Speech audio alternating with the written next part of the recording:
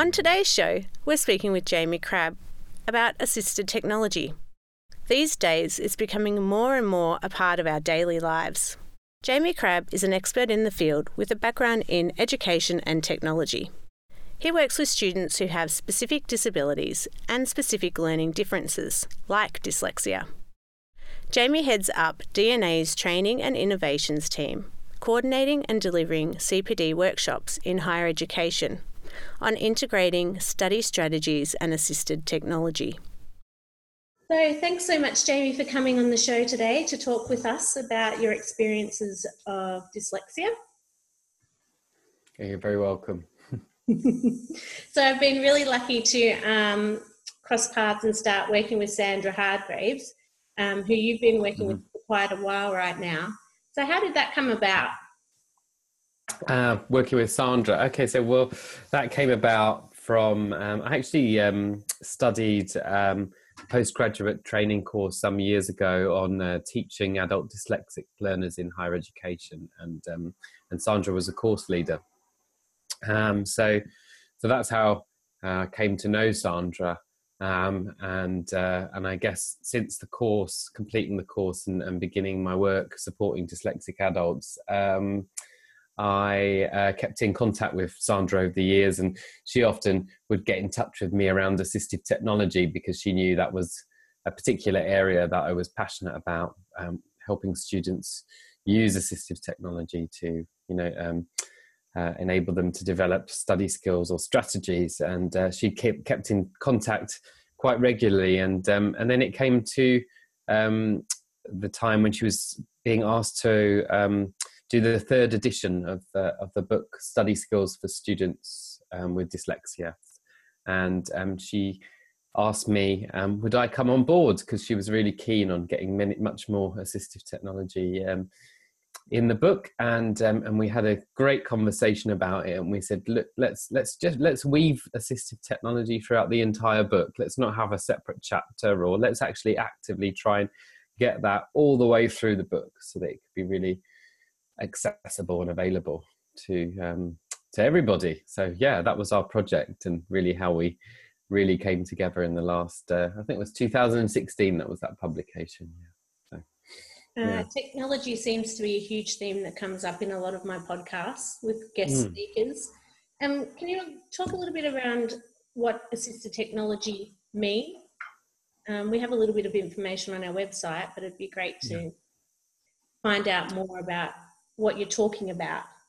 Yeah, I guess assistive technology is a piece of equipment, a tool, a piece of equipment, a piece of software that can help a learner who might be struggling with something. Now, if we think of it in terms of education, then it might be a particular area of learning, such as literacy or organisation.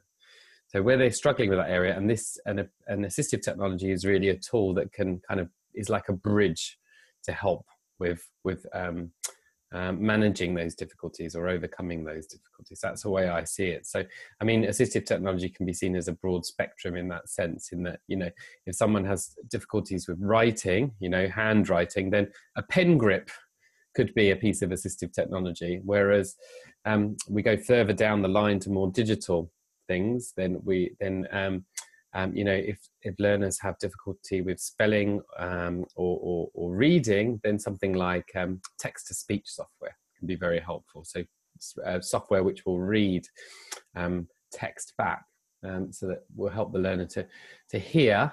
It's a multi-sensory approach, really, to both hear and see what they've written, and be able to proofread and understand where things may be going wrong potentially. So that's it. So that's my kind of broad perspective on assistive technology. I've used text to speech quite a bit, and I find it fascinating that I can hear the mistakes rather than see them. Yes. And Word now has it, which is great because it's free and easily accessible. But are there other ones that you can talk about because I find that Word's a little bit slow, and when you've got a lot of content you're trying to proofread, it can take quite a while. What tools do you think are really useful, particularly if you're at uni or you're in the workplace and you're pressed for time?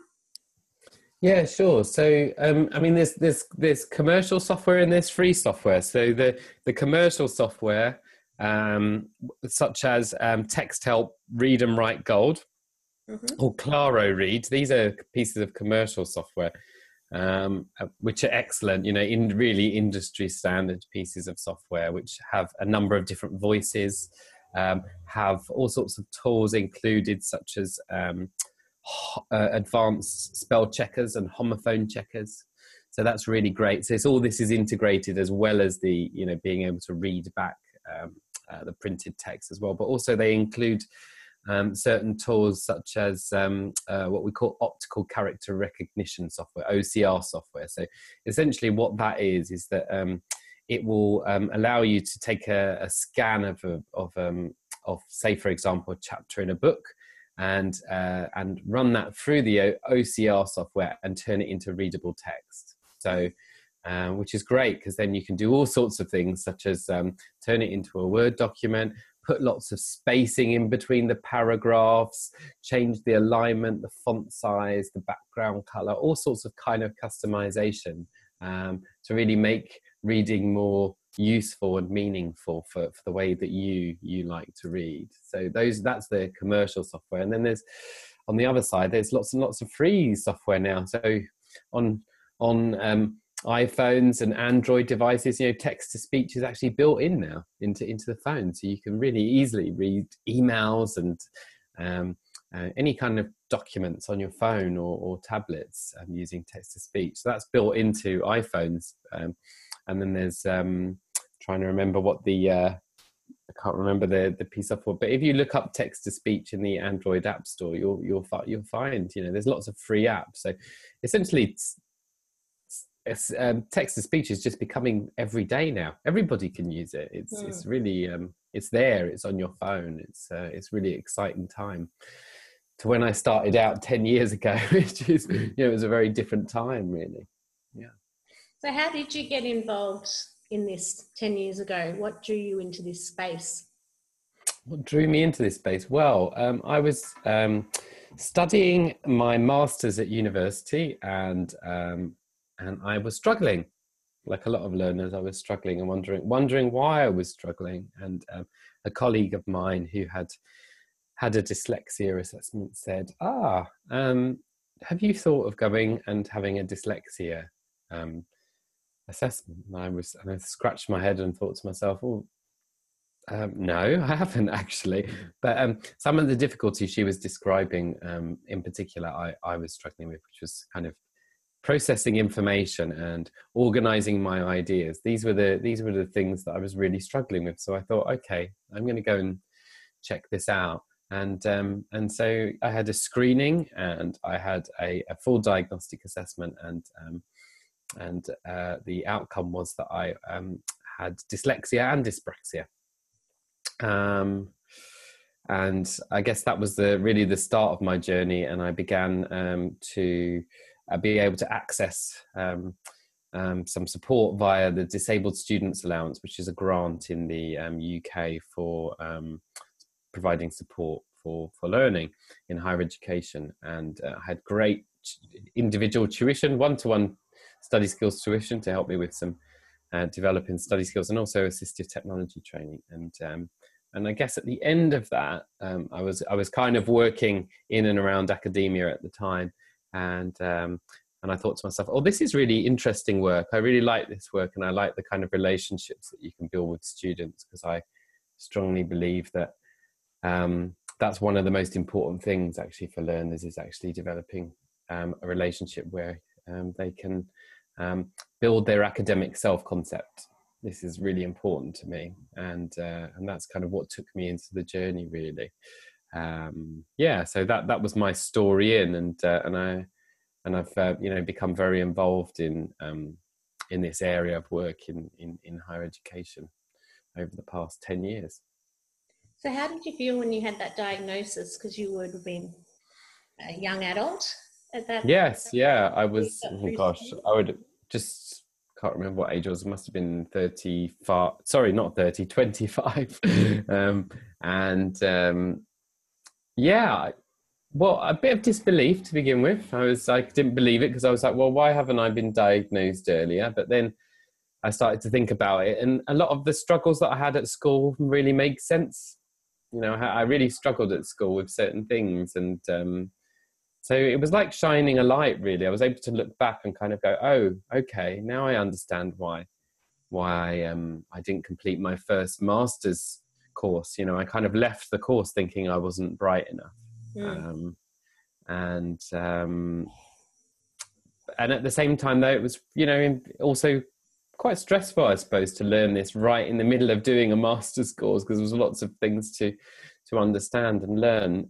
But I suppose it was, you know, in many ways enlightening, because I was then able to kind of grab hold of myself and kind of go, okay, I need to understand this in order to help myself, and I can develop strategies. And, you know, I can probably say, you know, since that time, I've been constantly developing ways of working that are better for me, you know, because I know what I struggle with, rather than it being not really something I understand. So I guess that's a long and short answer. Well, we were at similar ages when we were diagnosed. Oh, okay. But yeah, I wasn't assessed for dyspraxia, though I've always been pretty bad at sports and coordination. So can you talk a little bit about how that impacts on you? Because we talk a lot about how dyslexia impacts on people day to day, but we haven't really had an opportunity to talk about dyspraxia before. Sure, yeah. I think, you know, dyspraxia, I think it's certainly in the UK, it's become, it's become more in the news.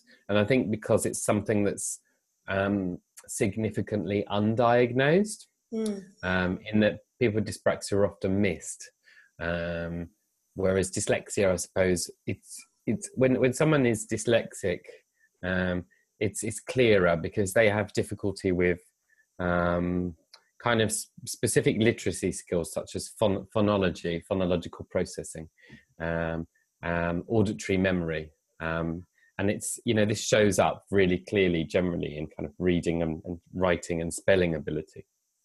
Whereas dyspraxia doesn't necessarily. I mean, it's interesting with dyspraxia, quite often you'll find that people with dyspraxia have got very good their ability to read, as in, you know, read for meaning is pretty good, actually. Now, this isn't, you know, across the board, but generally that's not such an issue. Spelling and isn't such an issue. But handwriting is often an issue. And this is due to, I suppose, the difference between dyslexia and dyspraxia, because dyspraxia is the kind of definition of dyspraxia is a difficulty with a kind of a historical developmental difficulty with gross or fine motor movement, or both, essentially. But what also comes with that is some other areas of, I suppose, cognitive difficulties, which will be visual spatial skills. So things like map reading, coordinating the body in space. So people who are dyspraxic will often say they were kind of clumsy when they were younger, knocked things over, you know, maybe had difficulties with things like tying their shoelaces, but they'll also have difficulties with other visual spatial skills, such as telling the time. And then there's other cognitive elements of dyspraxia, which are to do with organizing ideas. So I see dyslexia as to be doing with the auditory realm, so being able to hear and process and sound out, essentially. So it's that sound, it's the auditory realm, whereas dyspraxia is also what I would call the visual spatial realm. And I often, when I'm explaining to students, because I also assess, is say, well, actually with dyspraxia, it's the visual spatial realm that is which is challenged, really.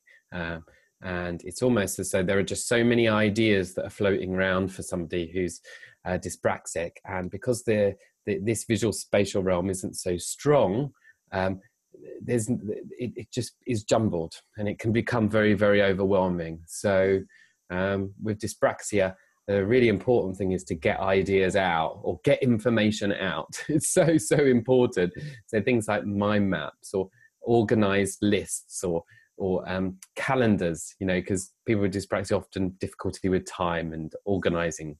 So getting every visual, any kind of getting information out, lists, you know, writing lists, writing notes as thoughts come out. So important, I think, dyspraxia.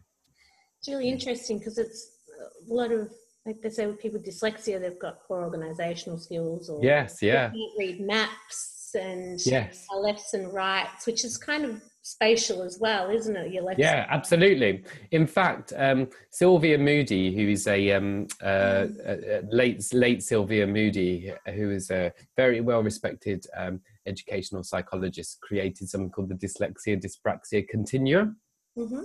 And I'll be able to actually send it to you, Shay, because I actually rooted around for it this morning. But basically, she shows how on this continuum, dyslexia and dyspraxia, you know, are on this continuum essentially, and it's not one or the other. Generally, we are somewhere on the continuum. So I'm dyslexic and dyspraxic, so I have some difficulty with phonological skills as well.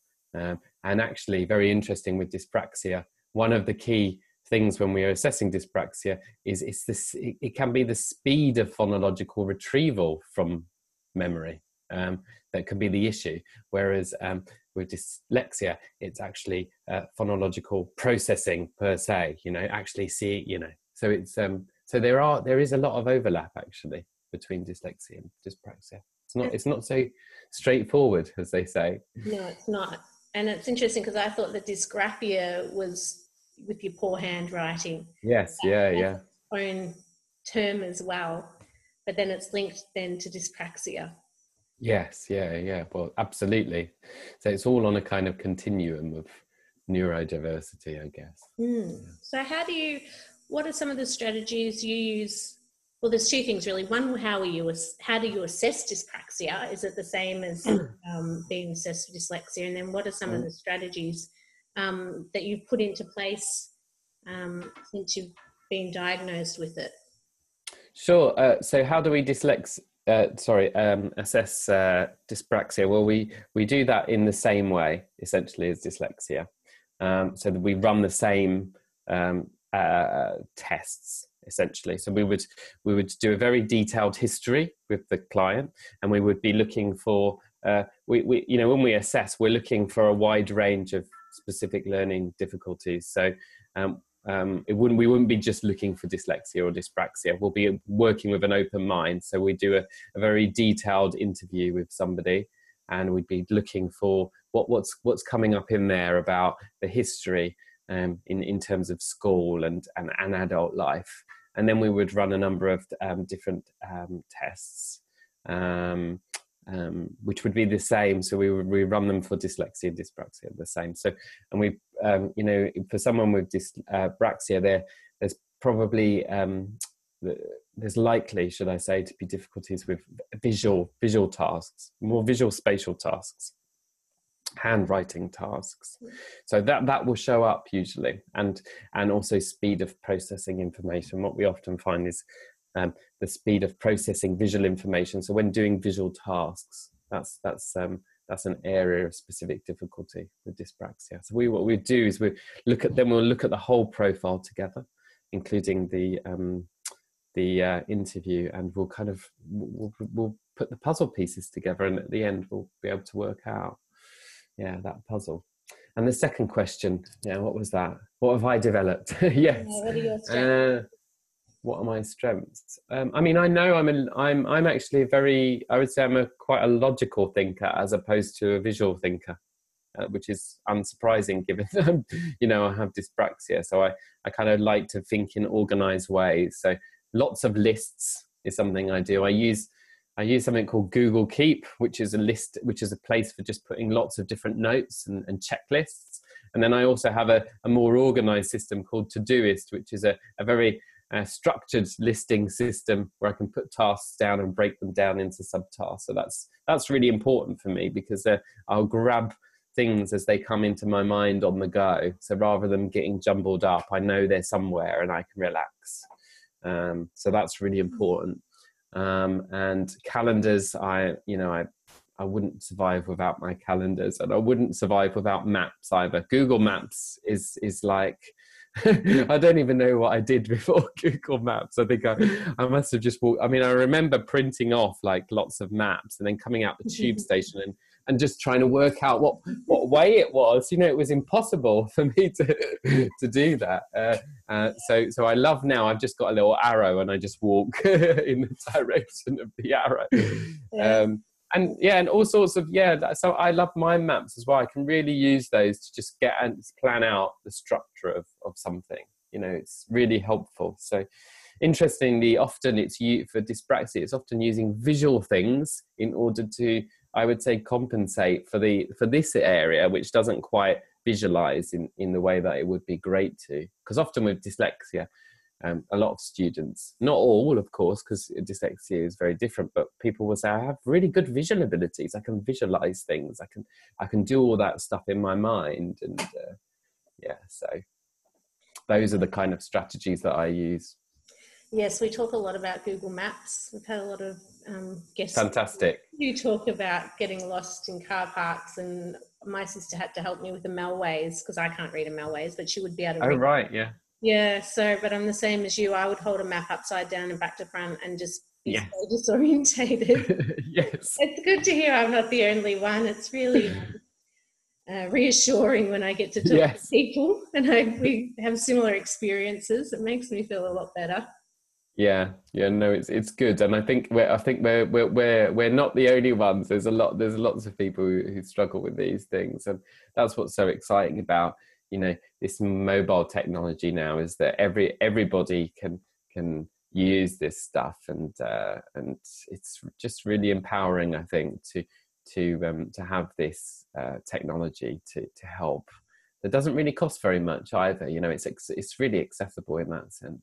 Yeah, I don't think I would have got to where I am without, well, my family and technology, really. Yeah.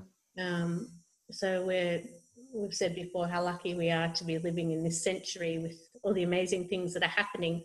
Are there any apps in particular that you use? Any apps that I use? Or that you suggest to your students that would be useful for them? There's quite a few apps actually. I think one thing that's very, very useful now is the ability to be able to scan on your phone. So you can scan books or chapters from books and things like that on your phone, or paper stuff. So I think that's great. So there's I don't know if you know Dropbox very well, but in Dropbox there's the ability to scan documents now on Dropbox, or you can use something on the iPhone called Evernote Scannable, or on Android devices got Cam Scanner. So this allows you to kind of take scans of chapters from books. And then this is what I personally do, because I'm studying still at the moment. I'm studying my postgraduate in counselling and psychotherapy. So what I will do then is I will put these scans through a free online piece of software called RoboBraille, which basically will use OCR technology to be able to turn these these chapters into text that I can highlight, annotate, use text-to-speech software. So those are two really important, powerful tools. I think they're excellent. I also use something called Audio Note. It's by Luminant. So if you Google that, it's Luminant Audio Note, and that is an excellent tool for recording. So anything that's like a lecture or etc. And then what you can do is you can actually type at the same time, and it will kind of put timestamps, so you can kind of jump to different sections of your recording. And you can also doodle, which I particularly like. So you can do drawings, which I think is, that's really great to be able to do that if you want to. I want to take pictures of the board and that kind of stuff. So it's I think it's something like £5 per year, which I think is such a great price for a brilliant tool. Tasks lists, as I said, they are brilliant. Google Keep is excellent. If you like sticky notes in particular, it looks like a virtual board of sticky notes, which is, fantastic if you like something, straightforward. you know, like that, then yeah, it's brilliant. So many. I could just talk forever about apps. Well, I think How about you? Well, I don't use a lot, which I probably should. I think I've just put strategies in place, but in saying that, I have human people that support me. So people Yeah. help edit my work. Fantastic. Yeah, when I say people, it's mainly my mum. Yeah. A principal at a school, so she's very busy, but normally it'll be my mum, or I have a great network of friends that will help me with my writing. But I have started using text-to-speech, and I was trying to find, because I'm doing my doctorate, something that I could put my readings onto, because I found there's a lot of readings that I couldn't keep up with. Find something that I could upload that, so I could sit in bed or on the tram and just listen to all rather than having to try and read it myself. Fantastic. So I will put a list of all your great suggestions on the website so people can have. We have a small section at the moment, but nothing as comprehensive as what you're talking about right now. Sure. Well, I mean, you can check out, we have I work for Diversity and Ability, which is a social enterprise for supporting adults who've got dyslexia, dyspraxia and other disabilities as well in higher education. And they have a fantastic resources section, which has loads of assistive technology, and that includes some of the free stuff that I've been talking about today. So you can link that resources section, if you like, Shay, onto your website, so others can access that, because I recognize what you're saying. It's quite hard to, and especially having to reinvent the wheel, which actually, if others have done the work, then you can just get benefits from that. So I'll send you that so people can have a look and explore these tools.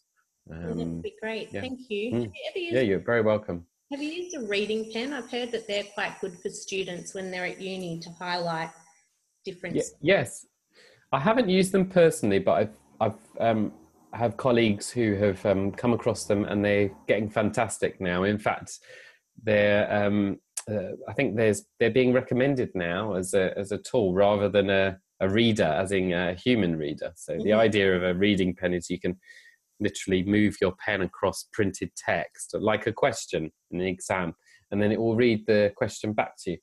Right. Essentially. So, which is great. How fantastic is that? Really powerful. Excellent.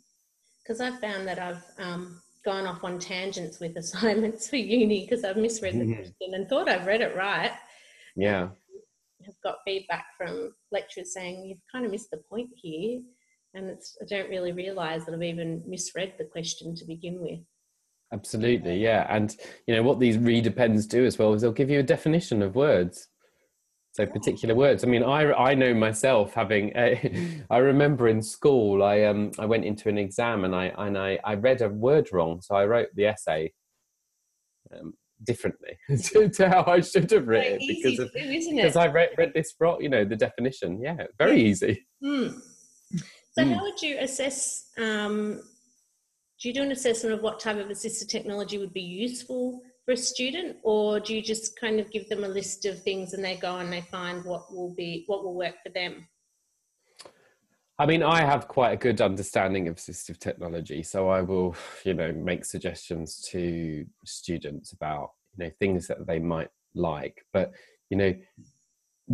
it's very, as with, all specific learning difficulties, it's very specific to the individual. So it's a question of, I'll work with a student and we will kind of identify what the learning strategy or need is. So it might be, let's say, note taking.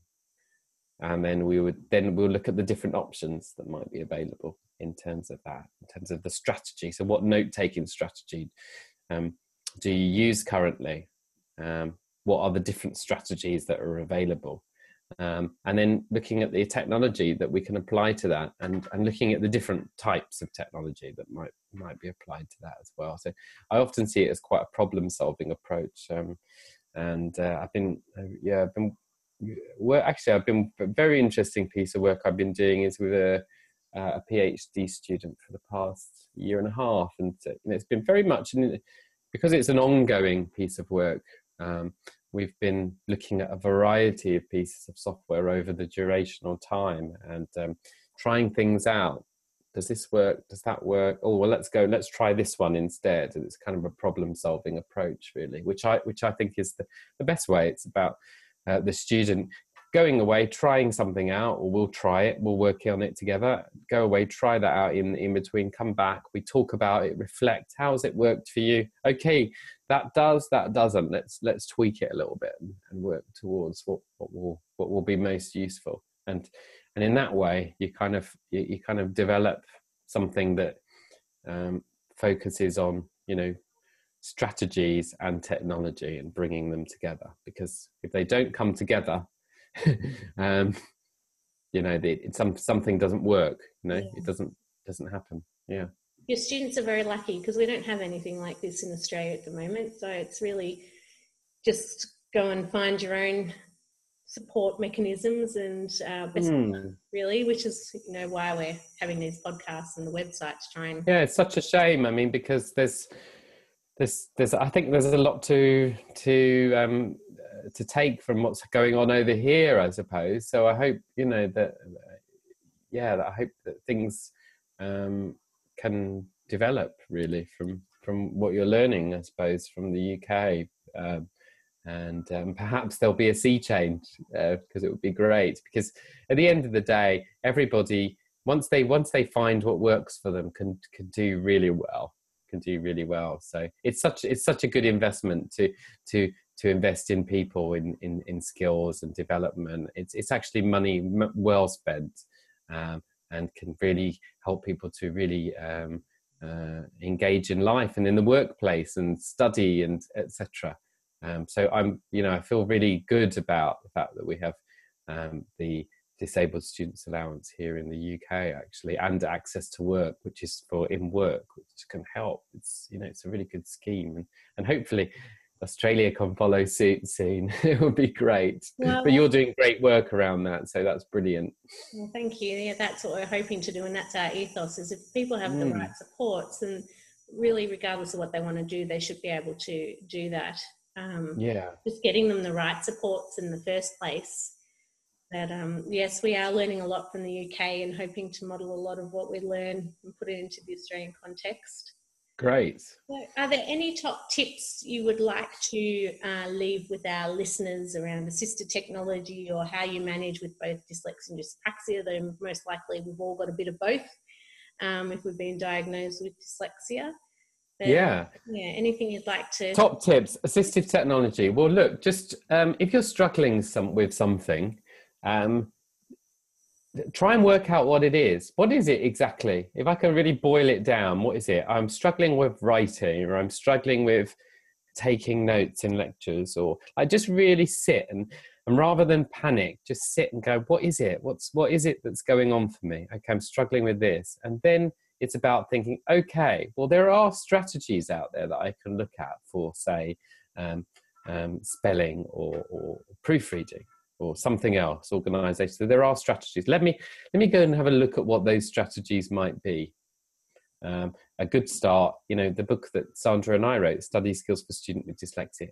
I have to say, it's a really brilliant book, and it goes through different study strategies that can help. And then it's a case of going, well, what technologies out there that might be able to help me with this?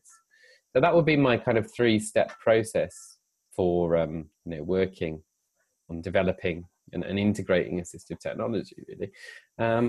In terms of kind of top tips, just in terms of dyslexia, dyspraxia, and other specific learning difficulties, I think certainly my thinking and my work recently has been thinking a lot around shame and in educational self-concept. So how we come to feel about ourselves in education. And from my own experience, I spent probably many years thinking I wasn't bright enough, and that really was that was really detrimental for me. So and what would happen with that is that I would run away. So I'd run away from things. So I guess my key thing that I would like to say to everybody is, don't run away. Actually, run toward. because when we're struggling, we need support and somebody to listen to us, and let's challenge those patterns of running away. We've run away for long enough, actually. It's time to ask for help and seek out help, because help is always there. And let's talk about what's going on. Let's try and put it into words, because there's not a lot of people, there's not enough people who are talking and putting the struggles into words. And actually, by doing that, we'll build bridges with other people, and we'll learn that actually there's lots of other people who are struggling. Usually, let's face it, they say it's 10% diagnosed with dyslexia. That's diagnosed. Okay, that's diagnosed, but actually there's probably a lot more people out there who struggle. And one thing I've learned when I start to talk about things I struggle with, generally in a room full of people, a lot of people will kind of laugh and kind of go, yes, that's me too. And a dialogue happens. So I think kind of challenging this educational shame that we've developed. Let's stop. Let's not run away anymore. Let's get our voices heard, and we can be heard, and we let's reach out. That's my advice. Well, that's a fantastic way to end our podcast. Very inspirational, and everything you said resonated with me. So thank you so much. Please. Really appreciate your time, Jamie. If you'd like to hear more about the work Jamie is doing, or any of the assisted technology that we've discussed today, head to the Dear Dyslexic website to find out more. We've also just launched an assisted technology fact sheet, so head to the Dear Dyslexic website at deardyslexic.com to find out more.